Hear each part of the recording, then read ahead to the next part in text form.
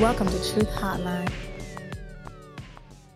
So I was probably 18 or 19, and I had a crush on the university's bus driver that would take us from campus to dorms.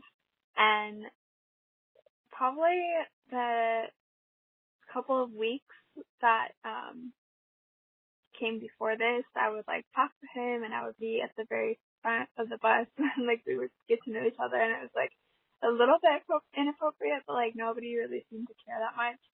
And I was just really, really, really into him. I thought that his eyes were amazing. And one day I slipped him a note with my phone number, and he ended up calling me.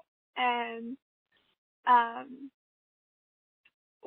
don't remember exactly when or where we decided to do this, but at some point I told him that I wanted to for him to take me for a ride on the bus after the last student got off. So we decided on a day, and I had my high heels on, which I never used to wear, and I had my makeup done, and I was wearing a really short skirt. So I got on the bus on campus, and just kind of looked at him but didn't say anything because it couldn't be too obvious, and just walked in my heels to the back of the bus. And once in a while I would see him looking at me in the mirror.